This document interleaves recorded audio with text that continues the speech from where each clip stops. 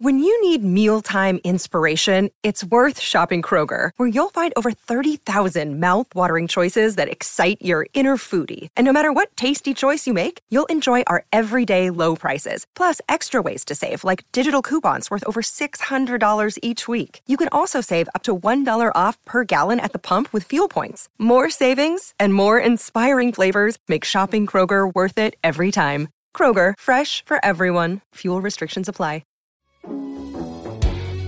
Welcome to the WFNY CornerCast, a podcast that takes an in-depth look at the Cleveland Guardians baseball team and farm system. Presented to you by the WaitingForNextYear.com network of podcasts. Here are Gerbs, Mitch, and Ethan.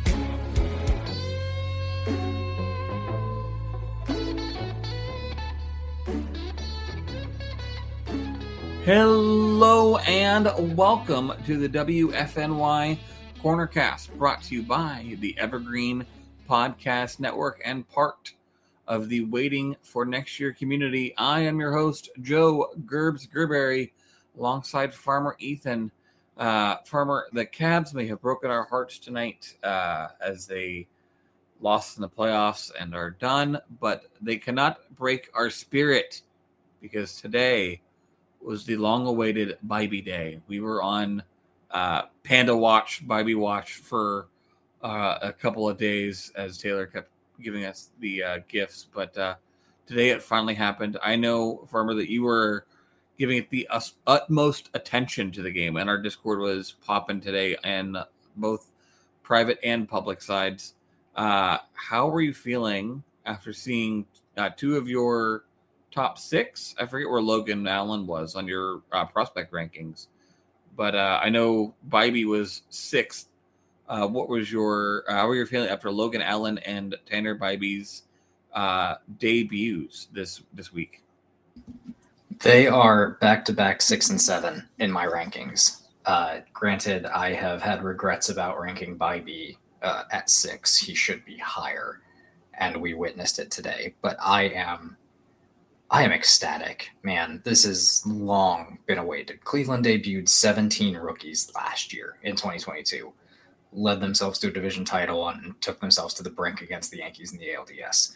Last year was all about the bats. It was all about finding the future lineup, the cornerstone pieces you could build around to insulate Jose Ramirez with a key free agent addition or what have you. This year, it's going to be about the arms. I don't think I envisioned it happening in April. I think in even all of my prospect write-ups, I had most of these guys debuting closer to the All-Star break because you obviously don't hope or expect the Aaron Savale injury. You don't hope or expect Cody Morris going down in spring training for the second year in a row, right?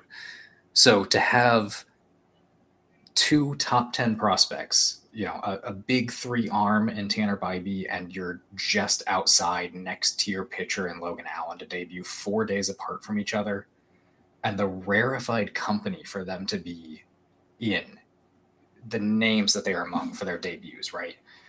These are 2 pitchers. Logan Allen is one of just 3 pitchers in Cleveland baseball history to go 6 innings, allowing one earned run or less, and 8+ strikeouts, joining Tristan McKenzie and Luis Tiant. Anytime you join Luis Tiant in Cleveland sports history, you're doing something right. Tanner Bibee, 1 out shy of being the second pitcher to do that in the same week. Say in 4 days. In 4 days, but becomes just the 11th pitcher in Cleveland pitching history, a very storied franchise when it comes to pitching, to record 8+ strikeouts in your major league debut. So not only did the kids come up and do all right, they were ready, and they dealt, and they're going to get second and third and fourth chances. The future is here, and good God, is it throwing hard. Absolutely. Are they going to get second chances? I heard somebody on Twitter say they might. No, that's stupid. It's stupid, and we don't even. Well, if you read it on the internet, it must be true. Right. Yeah. No, they're definitely getting second shots. And like you said, there is absolutely little to no reason to move anybody out of the rotation with regards to Logan Allen and Tanner Bibee. Even the prospect of Aaron Savale coming back, Tristan McKenzie coming back soon. It seems like you just are adding those guys to what you already have. You're not subtracting Logan Allen or Bibee from those. So, and can I address a certain subsect of the fan base right now? And this isn't to call anyone out. This is just the general. We all use social media. It's out there. We've seen this. You know who we are. General social media. You know who we are. You know who you are, and you know the people that I'm talking about. The certain subsect of the fan base and the population that thinks Terry Francona makes these decisions and he hates young guys and rookies and all of that, it's flat out not true, right? Even when Shane Bieber was coming up through the farm system, there are stories dating back to before his debut when Bieber was in the backfields during spring training. He wasn't even with the 60 some odd players invited to spring training. He was just pitching on the backfields. There are stories then about how Antonetti and the rest of the staff had to prevent Terry Francona from going to watch him pitch because they knew the second that he saw them, he would be hounding them about, hey, when's that guy going to be on my roster? Right. It was the same thing this past spring with Tanner Bibee and Gavin Williams duking it out on the backfields this spring. They drew crowds, but the staff would not let Terry Francona go watch them. He hid his excitement in the post-game interview today, probably because of some other things that happened. Carl Willis was hospitalized during the game today after some lightheadedness. I'm sure he was also thinking about that, and we are also thinking about Carl Willis. But absolutely, you can't tell me that after watching the performances from Logan Allen and Tanner Bibee that Terry Francona doesn't think he has shiny new toys. For sure. And in a counterpoint of sorts, Tito has had that the people on Twitter and people online that have those thoughts and feelings have them because of empirical and anecdotal evidence. Being one of those people that once wrote an article called Tito's Boys with 2 Z's at the end that once highlighted all of the times that Terry Francona seemingly made choices about who was going to play where and how much that he seemed to favor the veterans and the dirt bags, using nicknames and not names, of people that, definitely should not have been on rosters.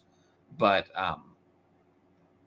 it's Tito does love his veterans, but to your point, he is. I think a lot of his roster decisions have been kind of, those powers have been neutered to a point. I don't know that he's making he might be making calls to, turn off an Antonetti, like, hey, get me this guy. I have MLB.TV and I saw Gunslinger Gavin make it to AAA, get me this guy, but they also are not letting, they are the ones that are in charge of those things. So, to think that Terry Francona has the front office by the short hairs, and is able to say, this is who I want, this is who I think it's putting your head in the sand a little bit to think that it's all just Terry Francona. That being said, he does, there are times where he do scratch his head, and we can get into that a little bit later as to where the lineup is and roster construction, things like that. To that end, that is sometimes on Terry, but I don't think he's asking for Aaron Civale to be up and hold back Logan Allen, but we're excited to see this, and I do. It is a good point, and we want to make sure that we are mentioning those things that, hey, this isn't on him. It's not a thing that he's doing and whatnot. So, one thing that you can do that I made the conscious effort this morning to put on the Lands shirt, which Ethan can't see because my camera is weird, but I decided to wear my BreakingT.com /WFNY The Land shirt. Finally wore it on a podcast today. So we have some great stuff out there. Like I said, BreakingT.com /WFNY. They have the Jose Slide shirt. This one that has the land highlighted in white.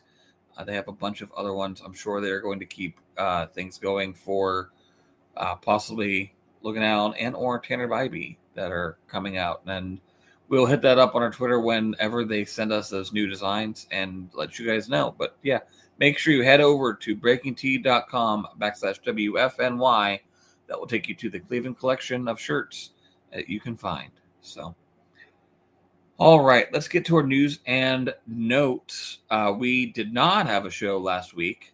We had some scheduling issues and personal things that came up, but we are obviously here today. And as we mentioned, the big news that has happened in these last 2 weeks is absolutely the debuts of one Logan Allen and one Tanner Bibee. Also, we call him in our shorthand in our Discord.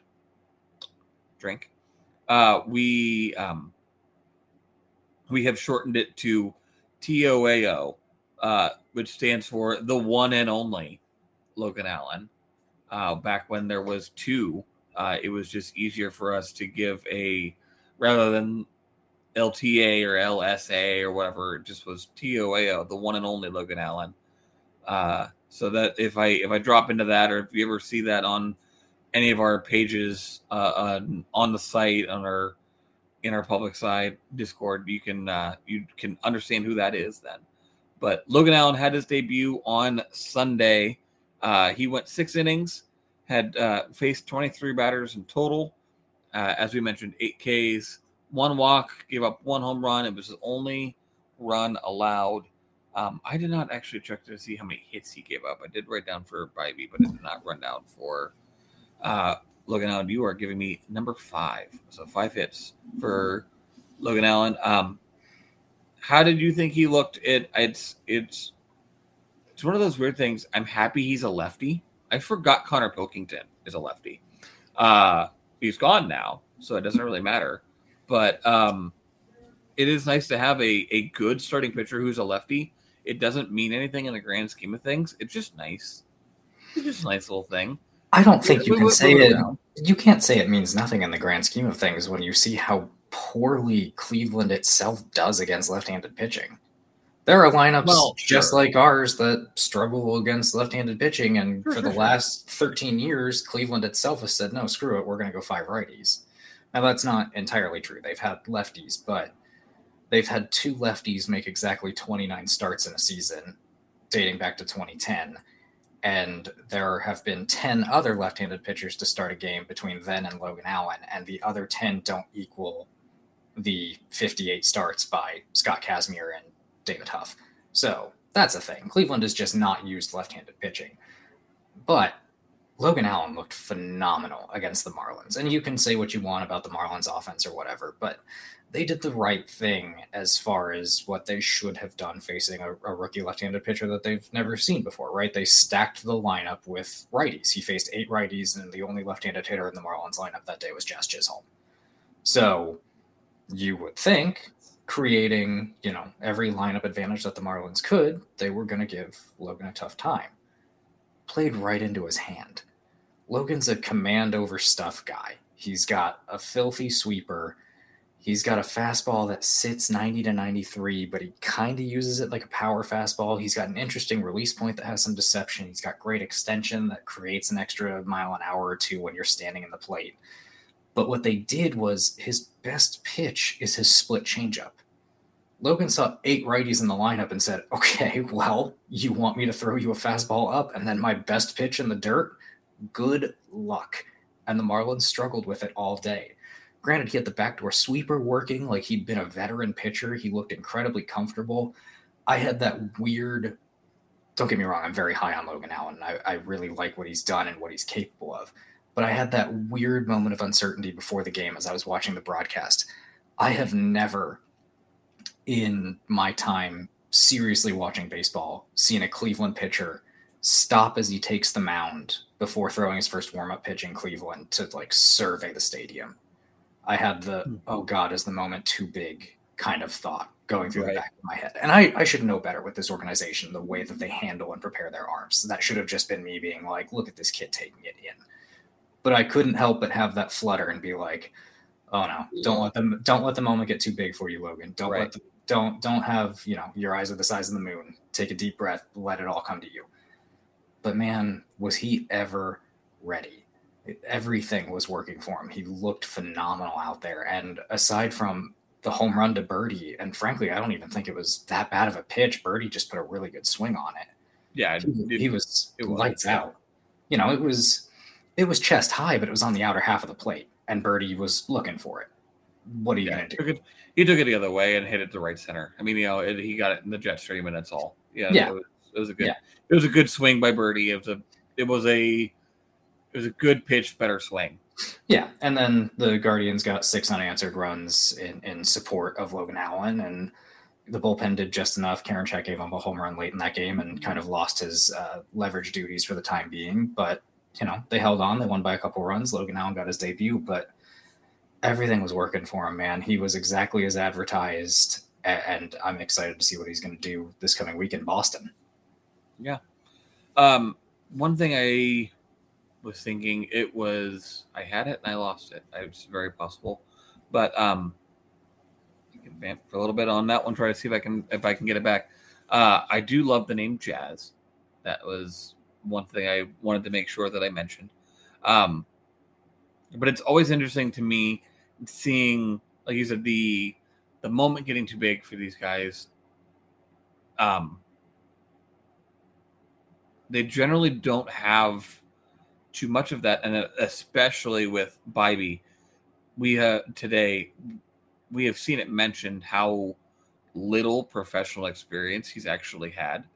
But you were always quick to point out Bibee had a very extensive college career, and that plays into effect for some of these guys that hey, they might not have been in the minors for long, but they've been around professional air quotations pitching as much as anybody. And so I do think that is something that isn't going to be overlooked, or it does sometimes get overlooked, but it not by the organization.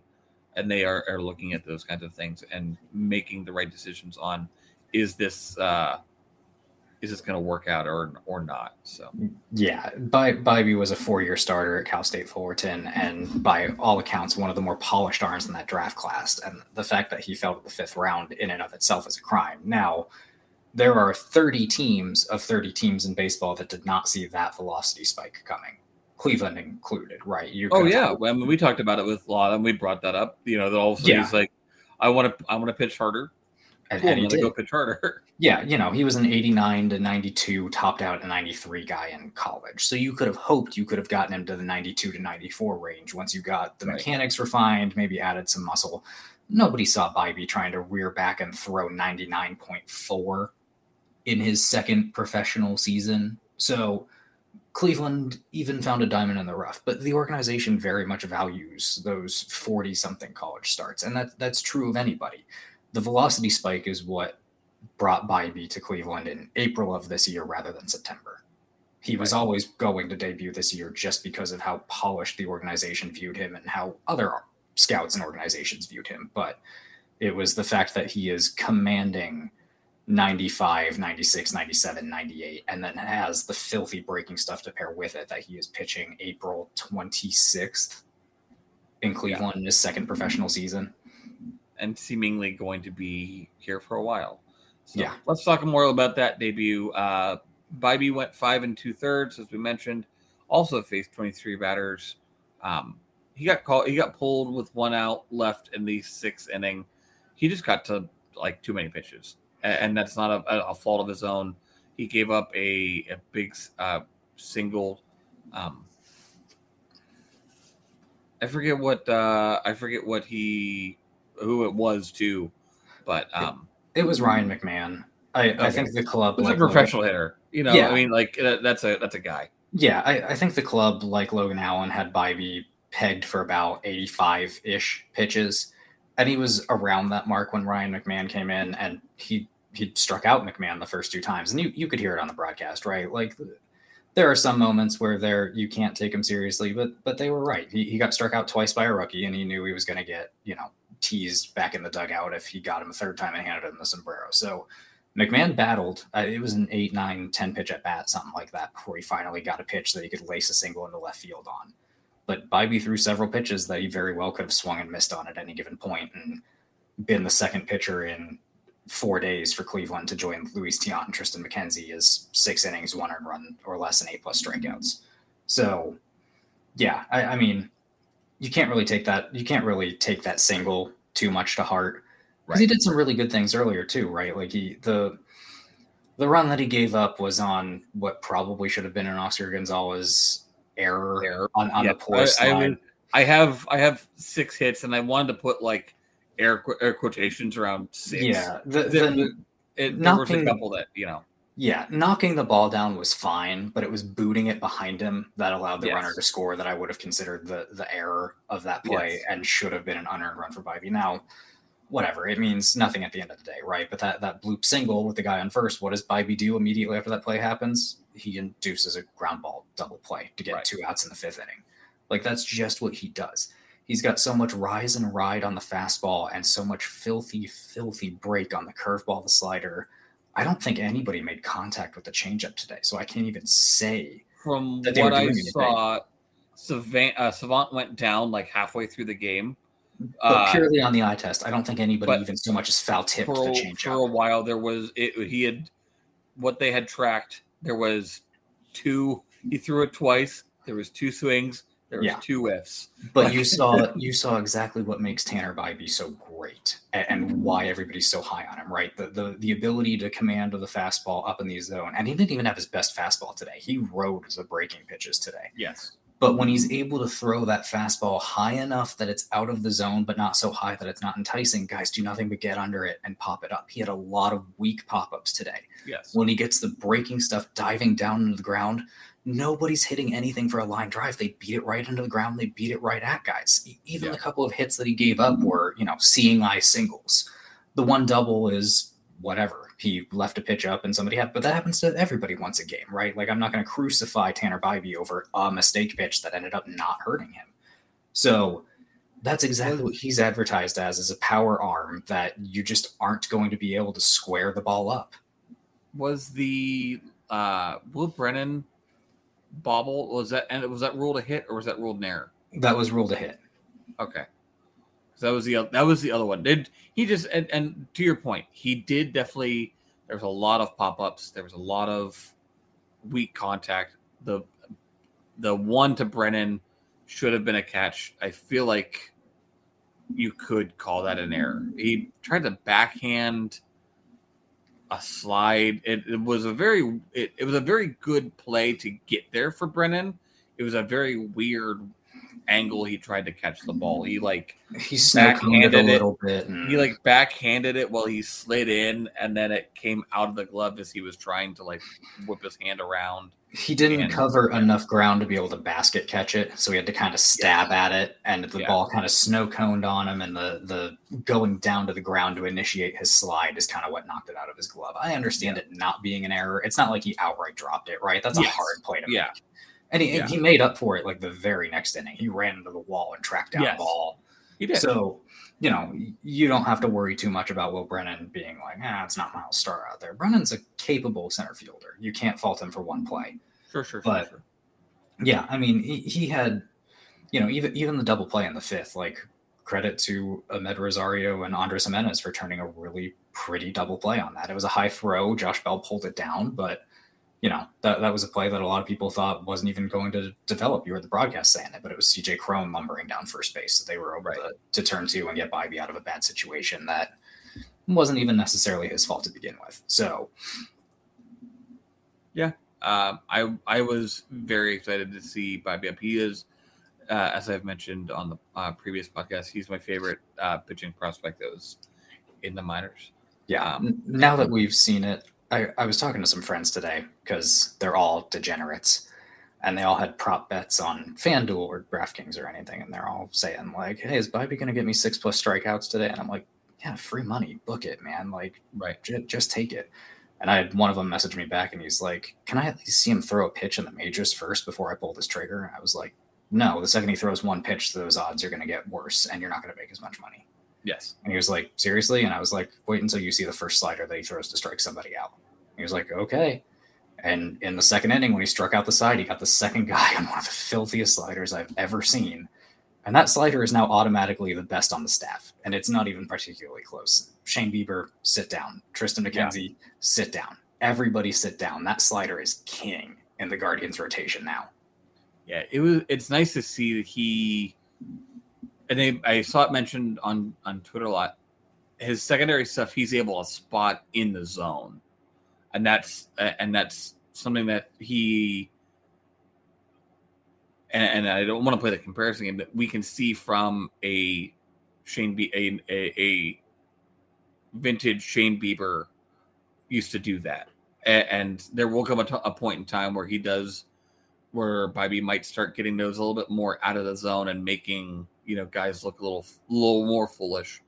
But to be able to spot that slider inside the zone, and the curve as well, the change, all of the secondary stuff, even when he's, as a little wild with the fastball, to be able to spot all of his breaking stuff in the zone and make guys swing at it and make guys get bad contact. That's just, it was a veteran looking performance from a rookie pitching the first time in the major. What was the minors numbers? It was like 150 innings with like 180 strikeouts or something. 142 innings pitched in the minors, a 10-2 record, 2.13 ERA, 186 strikeouts to just 35 walks. Yeah.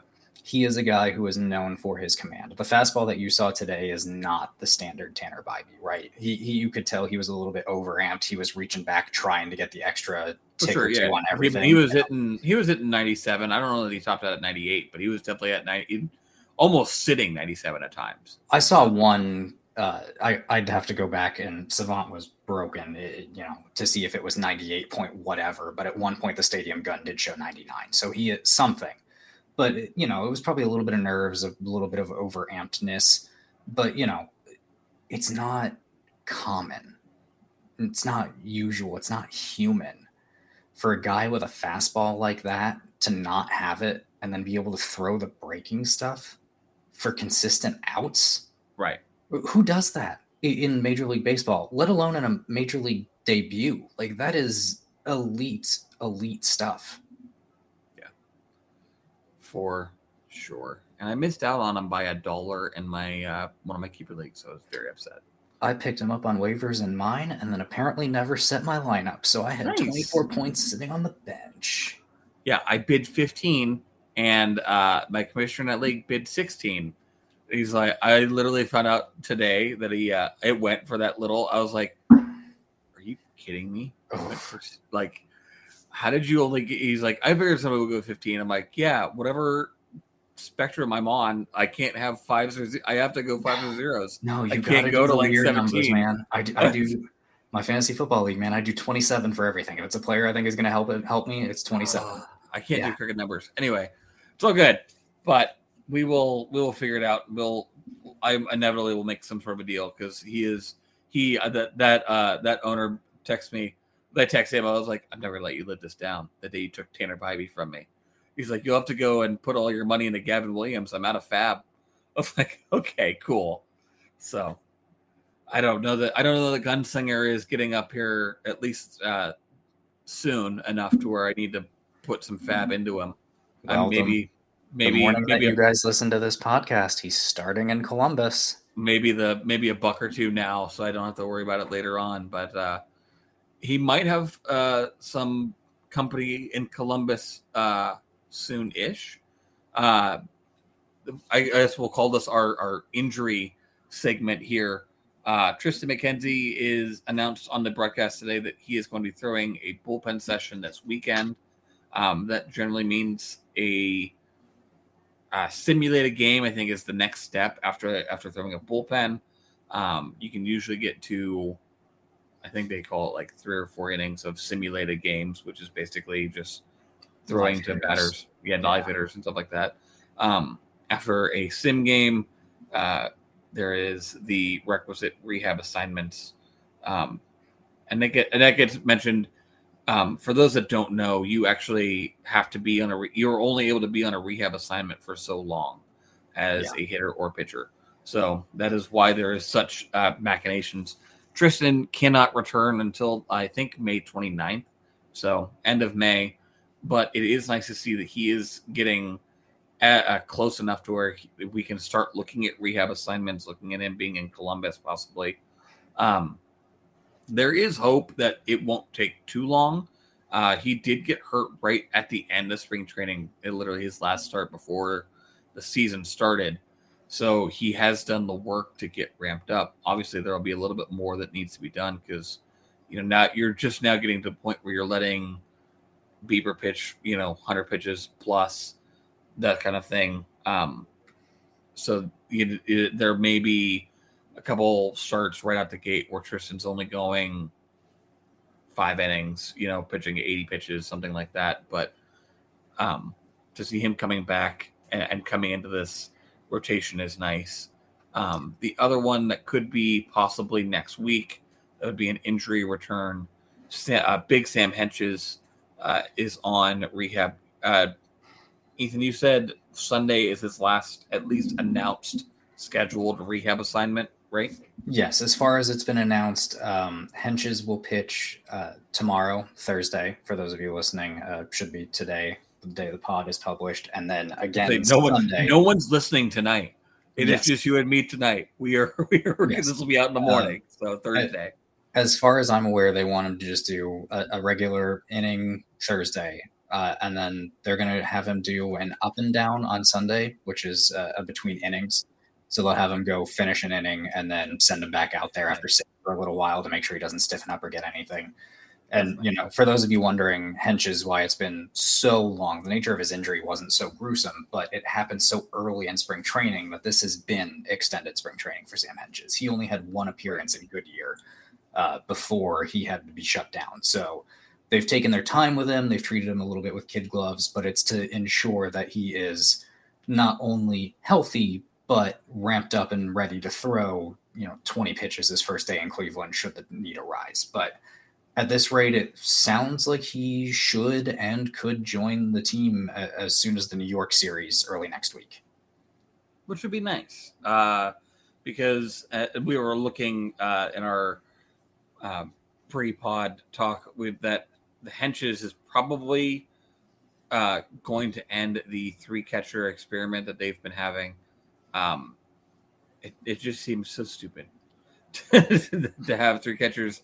It is a good idea, and Mitch has brought it up a bunch, and there is some merit behind it if you are actually going to do it.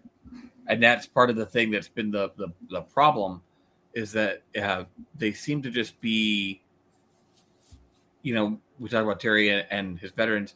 He definitely wants to have an extra bat to help out on the bench. And we saw it today where he emptied his bench. He went to Arias at first for Naylor, or Josh Bell rather. And then Miles Straw came in and defensively. But the club has not seen Mabry's Valoria. He's caught 17 innings in 25 games so far. So you would think that eventually this has to come to an end, and you would do it for a high leverage reliever like Sam Henches. Your only other option is Xavier Curry. But I would, counter that argument that the team who has not been carrying the maximum amount of pitchers allowed to carry the third catcher has needed the bullpen help. So it would make more sense to me to drop the catcher that's played 17 innings than it would to cut a long reliever option who's actually been really good for you in mop up and long relief duties. I think he's up to like 6 or 7 straight scoreless innings now in his last couple of appearances. So credit to Xavier for making the most of what has not been a great situation for him, who maybe hoped he would have gotten the opportunity to start one of these games that Logan or Bibee got, but he's been respectable. Yeah. I don't. Yeah, the only reason in my eyes that you're sending Curry down is to stretch him back out, or just to get him the playing time that he's not getting. Right, get him some development kind of a situation. But I think he can be used out of the bullpen effectively. He has been thus far, and I don't see a reason to change that and get rid of him for a lefty and Henches, because right now you do not have a left-handed reliever in the bullpen. Yeah, Heron was sent back down to AAA for Pilkington yesterday before Pilkington was DFA'd. So they currently, the only lefty on the entire staff is Logan Allen. Right. I gotta say, and the 40-man is Joey Cans. Now that Connor Pilkington's been DFA'd, the only other lefty in the entire 40-man is Joey Cantillo, who's currently in Akron, which does you a lot of good. Right. But yeah, that was the last thing I wanted to mention before we get to I have literally listed as stuff that's random. Connor Pilkington and Brian Lavastida were the two players that were DFA'd to allow Logan Allen and Tanner Bibee to get on the 40-man roster. Lava got DFA'd because there was 5 catchers in the organization on the 40-man roster, and it's entirely too many people to be on that roster because Collins isn't. It's Zanino. Oh, it's the 3 that are up, and then Bo. Yes, so, Bo was the last one left. Yeah, which he should be up soon, hopefully. And then Connor Pilkington. I really feel like he got cut because he's probably going to pass through waivers. There are other moves that you could make. You could have brought up Bibee and DFA'd Valoria, but there's enough people that need catchers that you might have missed out on that one. But I am okay with the Pilk man being gone. He will inevitably be back with the organization once he clears waivers.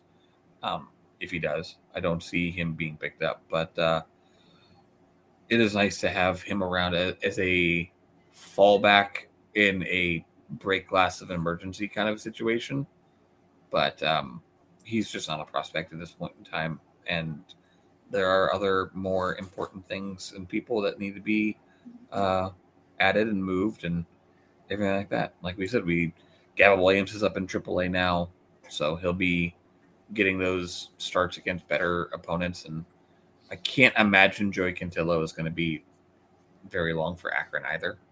No, the plan, and you heard the staff talk about Cantillo in the offseason. We touched on it in a couple of articles that we've written and even an early season podcast that, at the end of last year, even though Cantillo got shut down, the injury was injury. The shutdown was mostly precautionary because, like Bibee, Cantillo had also gone through a velocity spike. He was a 89 to 92 guy who is now throwing 95 to 97. And his body just wasn't accustomed to it. So they shut him down early to let his shoulder recover and get him ready for 2023. And the coaching staff said he has nothing left to prove at AA. So frankly, I was actually pretty shocked that he wound up in Akron to start the year with Gavin Williams, while the likes of Adam Scott and Connor Pilkington got their shots at Columbus to start the year. So, yeah, like I said, get your drinks ready in the Discord yesterday.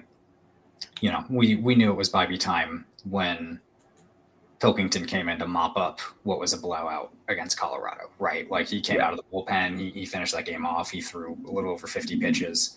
And I think my exact wording when that one was over was, thank you for the mop-up duty, Connor Pilkington. Thank you for your service. If we ever see you again, something has gone horrendously wrong. Right. Yeah. And yeah, that's all that really needs to be said. Nothing else, nothing more, nothing less. So another day is here, and you're ready for it. What to wear? Check. Breakfast, lunch, and dinner? Check. Planning for what's next and how to save for it? That's where Bank of America can help. For your financial to-dos, Bank of America has experts ready to help get you closer to your goals. Get started at one of our local financial centers or 24/7 in our mobile banking app. Find a location near you at bankofamerica.com/talktous. What would you like the power to do? Mobile banking requires downloading the app and is only available for select devices. Message and data rates may apply. Bank of America N.A., member FDIC. Okay, let's go on to stuff that is random. So just touching on a few things. The offense has been struggling. today was the first day they scored more than one run, and I think the last 4 or 5 games they definitely had only scored one run previously in this Colorado series. Yes, Sunday they had scored a bunch, but then Miami series they also were pretty. The bats were pretty low. Was this a random happenstance of having to face a lot of lefties? I think there was 4 or 5 over the last 7 games, something along those lines. They actually faced 6 out of 8. There you go. Of the last games were against lefties. And yes, this lineup struggles against lefties, but it hasn't been all just the left-handed pitching. They're one of their 2 wins in that stretch was beating up on Jesus Luzardo, who was one of the best left-handed pitchers in baseball entering that game. 2.74 ERA entering the day, and the Guardians teed off on him, including home runs from Bell and J-Ram back-to-back. Josh Naylor got 2 hits off of a lefty that day. We all know all the cries about Josh playing against left-handed pitching, yada, yada, yada. But, it hasn't been exclusively that. They've been yada, yada, yada. Josh Naylor. There's something there. It bears the cries here. Being angry at Josh Naylor playing against left-handed pitchers and being angry at Ahmed Rosario hitting in the 2-hole are just symptoms of the larger problem, right? You're just angry at the surface. You have to dig deeper than just that. But I digress. This club's been unfathomably unlucky in some key regards. The game against Colorado yesterday, before Bibee started, they played, I think it was Kwan was on base, and they started the hit and run. They sent Kwan on a stolen base, and they had Ahmed Rosario free swinging, and he hit a ball right up the middle. And in any other situation, it would have been a 1st to 3rd for Cleveland.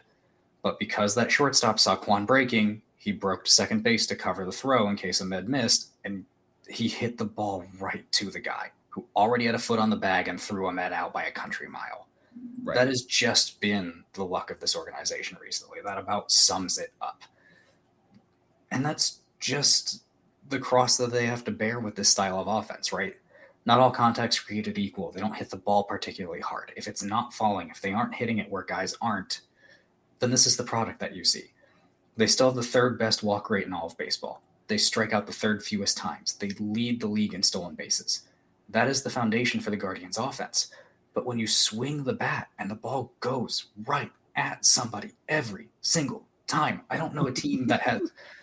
I was watching... I haven't watched a game on Savant so intently as I have these last couple, because it's like, oh yeah, Andres Jimenez, 690 expected batting average. What's the... double play. Oh man, Jose Ramirez ripped a ball 110 off the bat, 540 expected batting average. What's the ground into double play? What is going on with this team? It felt like everything. But the 9th inning yesterday against the Rockies, Josh Naylor put a beautiful swing on a ball. He had a frozen rope double to the gap in left center, and I had a feeling watching that swing that Josh was starting to come out of it. What's he do in the 1st inning today? He comes out and clubs a ball 400 feet to right center and puts the Guardians up 2-0. He comes up the 2nd time and he hits a loud out to right field. Right. So individual guys, Andres Jimenez had 2 hits today. Individual and guys, big hits too. Like he went like almost to the wall. Opposite field on the wall, opposite field. Yeah. Yeah. Him and Oscar Gonzalez back-to-back doubles off the left field 19-footer. Right. So. He made Jurickson Profar. Literally, I asked the Discord and said, "What was he doing?" Like he looked lost on this shot. He did from Jimenez, and it's I not to cut you off, and I apologize. No. But you are right. There are definitely some instances where these guys are just nailing the ball, and it is right at guys. There are so many hits that are 108 off the bat that just is a grounded into a double play. Yeah. And there are instances where today, we saw old friend Brad Hand come in and strike out Josh Naylor and Josh Bell. Bell struck out on 3 straight pitches, and not good swings on any of them. No, nobody unarguably hittable pitches. Nobody looked good there, and those kinds of things. There will be times where some of those things are changed, and some of those things are a little bit more. You'll have bad at bats against good pitchers. Right. You will also have times where you have great at bats against bad ones that just get hit right at somebody. Yeah. And it'll come around. I as much as my eyes want to scream from watching, Ahmed Rosario GIDPs just, continuously. I also know that there will come a month where he's hitting, a 140 WRC plus that makes up for this bad start. And so let's use that to go into the other half of your first half question here with stuff that's random, right? It was what else helps this offense besides time? Well, those are the little adjustments that you can start making. There are signs that individual guys are starting to wake up and things are starting to click for him, right? Like Josh Naylor today, Miles Straw hit a pinch hit single when he entered the game today. Jose put a couple of really good swings on some baseballs. Him and Quan both worked some beautiful at-bats today. Quan struck out on 8 pitches, first at-bat of the game. Now, you don't love the strikeout, but he went on to have a really good game, eating a lot of pitches, fouling a lot off. It was the most of that I'd seen from this offense that was really trying. It was so frustrated that it was doing anything and everything it could, right? Including bunting down 4 in the 8th and 9th inning, the first 2 games of this series. So they're feeling the frustration too. And they were literally doing anything they could to try and make it happen. But the manager set them down.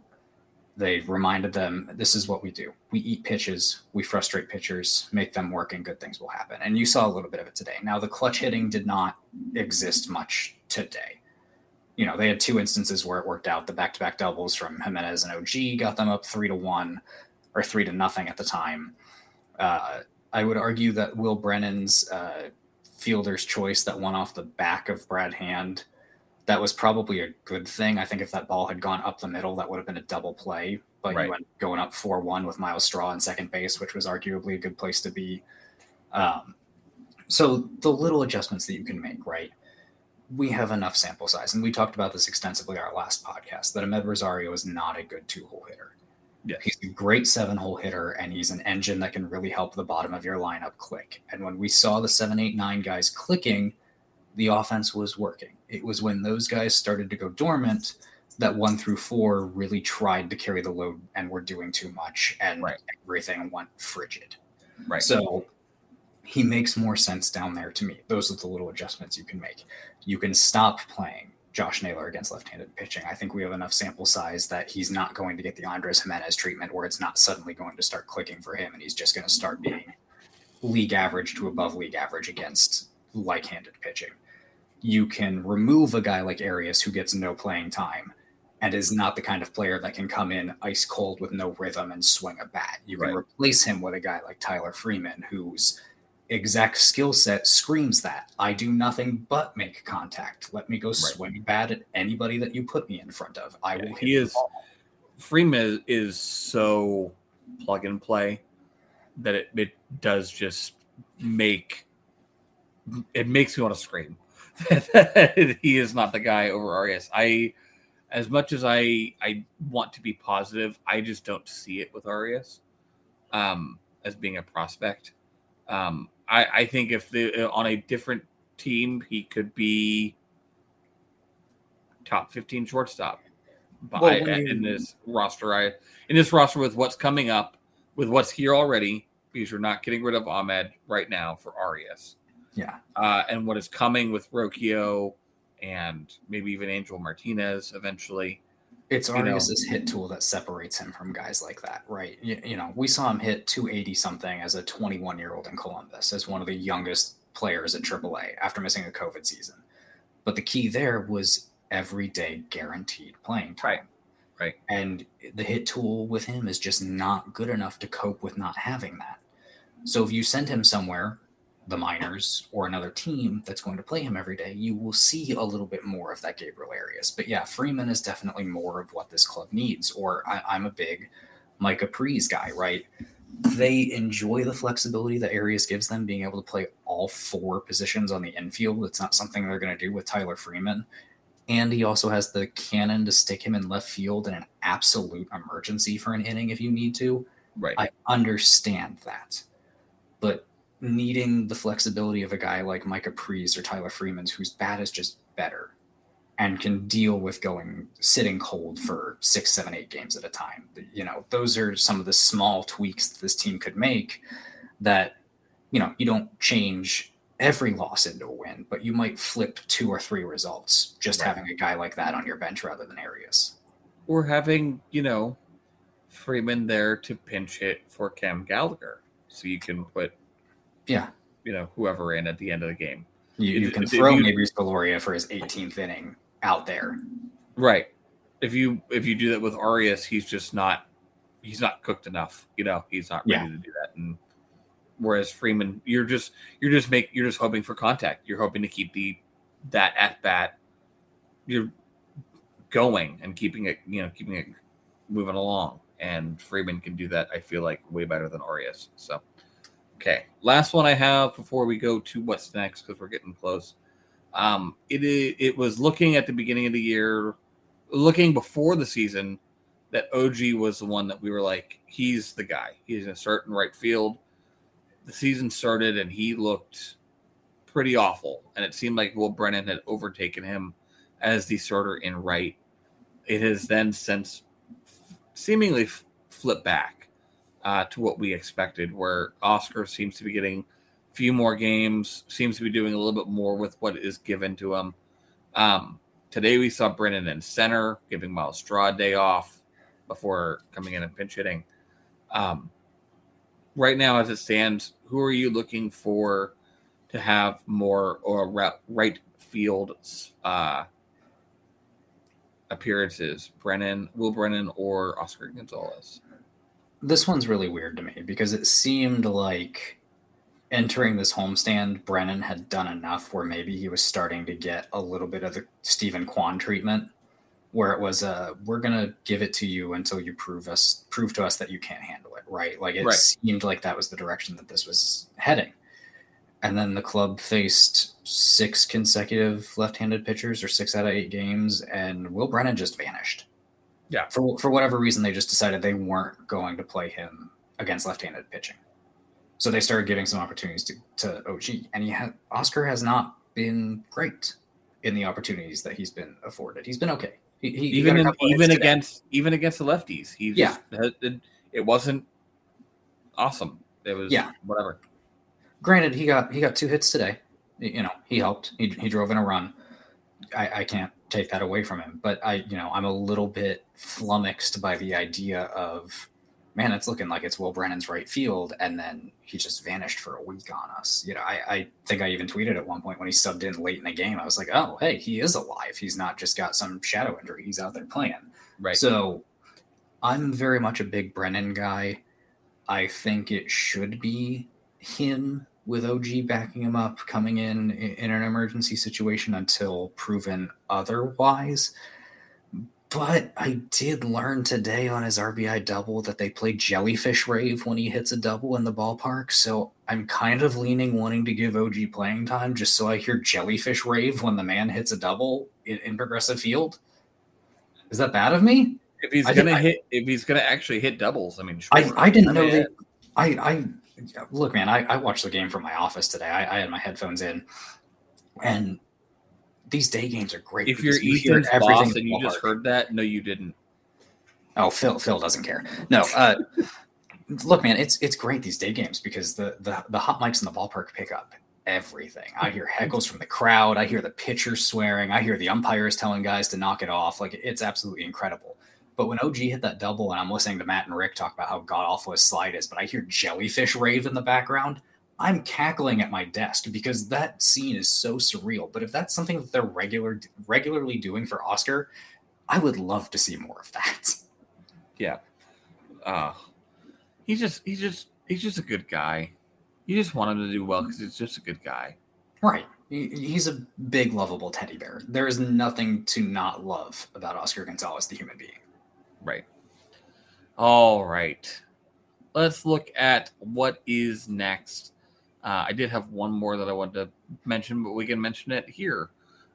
They seem to be changing up their rotation a little bit. They mentioned on the broadcast. I think I was listening to Hammy at the time because I was moving locations, so I was not watching the TV broadcast. I moved to the radio. But they are going Shane Bieber on Friday in Boston, Zach Plesac on Saturday, and then the one and only Logan Allen on Sunday, going up against Chris Sale. That is a different rotation than what would have been the regular scheduled days. It would have been Plesac and Bieber had swapped. So it seems like they want to make sure that Shane stays on some sort of a regular path. It was mentioned before Bibee was announced that Plesac possibly was available in the bullpen today. What do you make of Zach Plesac in this situation? Do you think that obviously Logan Allen and Tanner Bibee both, it has been announced that, seemingly are going to be here for a while. They already have Logan Allen scheduled for more games, and Zach Meisel and Manny Bell both tweeted out that Tito has said Bibee's going to get at least a little bit of an extended look. Is Plesac on borrowed time? How many more starts over under 2.5 do you give Zach Plesac before we see maybe a return from Aaron Zavale, maybe Peyton Battingfield keeps the spot and Plesac moves to the bullpen? What is your feelings here as we get more so make a call on my over under here for Zach Plesac starts? So I'm actually going to go out and expand a little bit further even and tell you right now that both Zach Plesac and Cal Quantrill's days are numbered. This is coming from a big Cal Quantrill supporter and a guy who was not opposed to potentially a extension, at least to buy out the rest of his ARB years with Cleveland. But you can't keep living on banking and hoping that you're going to see second half Cal Quantrill every year, right? This is a guy who is notoriously terrible until the All-Star break. At home and Cal or whatever. Yeah, but even that's busted, so he doesn't even have that going for him right now. Right. So, what's better to you? A rotation of Shane Bieber, Tristan McKenzie, and 2 to 3 rookies, some combination of Bibee, Allen, and Williams, with Savale as a 5 or 6? Or are you going to try and keep making something that is inconsistent and not your best chance to win every 5th day while your window is open a year early, right? So I think right now, and we haven't heard anything about Savale's potential rehab. So if McKenzie's able to come back at the end of May, Gavin Williams was just promoted to AAA today. He will start Thursday for Columbus in Indianapolis. You have Logan Allen and Tanner Bibee seemingly part of the short-term plans of the rotation, whether they decide to keep it a 6-man with Plesac and Battenfield bouncing back and forth or just drop it down to 5 and move both of those guys to the bullpen. I'm going to say over 2.5, but I'm going to say under 4.5 starts remaining for Zach Plesac. And that's not that, he's just dead when Savale and or Sticks come back. That is, he's either in the bullpen or they've used, amazingly, Zach Plesac has all 3 options. They have somehow never demoted him. So potentially finally use an option to send him to Columbus to quote unquote get right, even though every Zach Plesac outing is Zach Plesac at his right. Those pesky shirts have ensured that Zach Plesac has never had to be optioned. So has Mother Earth. Right.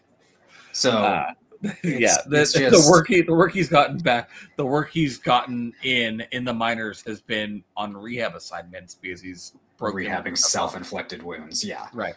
So, his days were always numbered when there were reports from spring training that Gavin Williams and Tanner Bibee were drawing crowds, and you saw why today.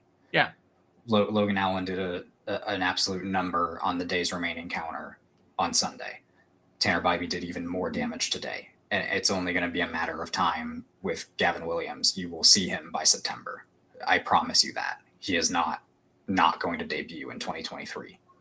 So it's not going to be long. I'd be shocked. I'm saying under 4.5. So I'm saying like by the second week of June, Plezak is probably no longer in this rotation, and that's at the latest. And that makes sense. But that checks in with McKenzie, and that checks in with Savale. Yeah, but there's a very real possibility that after the All-Star break, he's not even with this organization. Right. Or at least not part of their big league plans. I don't think they'll outright DFA him, but they'll let him eat a 40-man roster spot from Columbus.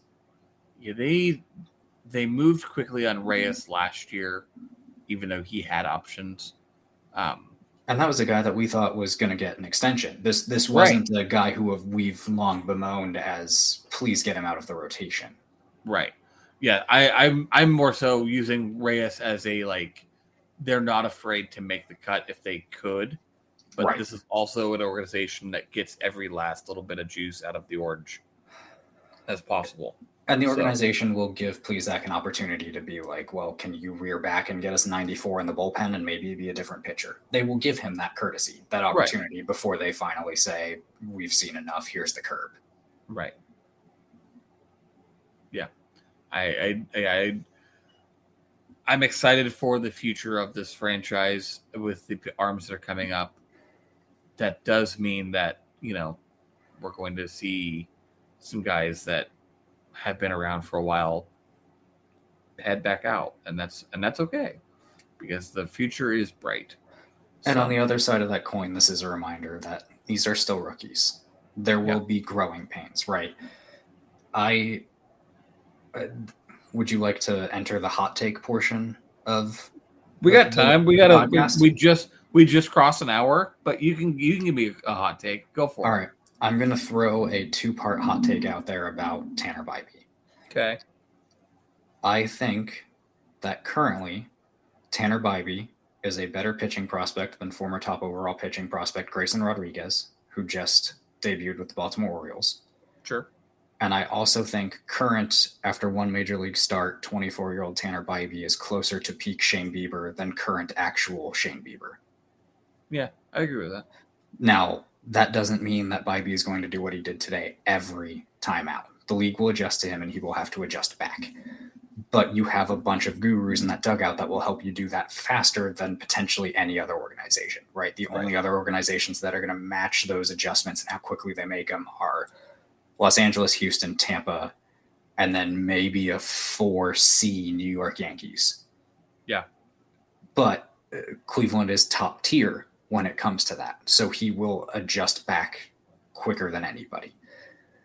He will have rough starts. He will get roughed up, but I don't see a possibility right now where if after 3 starts when he cements himself in this rotation that he's not immediately a candidate for Rookie of the Year.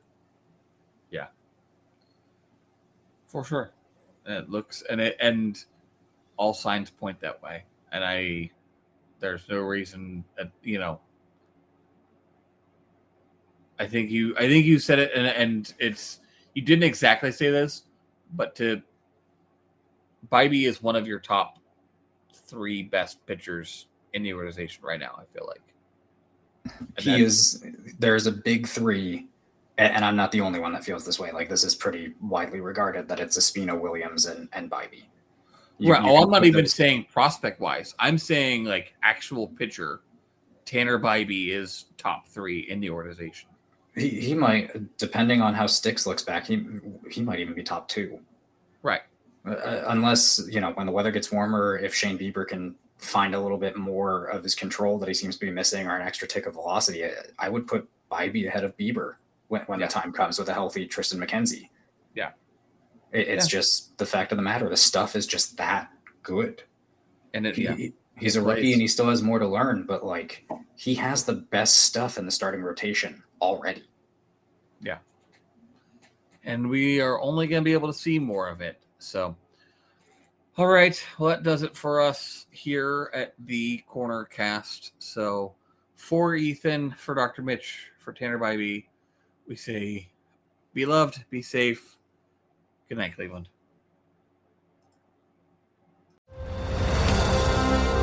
I'm Ken Harbaugh, host of Warriors in Their Own Words, a podcast that presents the unvarnished, unsanitized truth of what we have asked of those who defend this nation.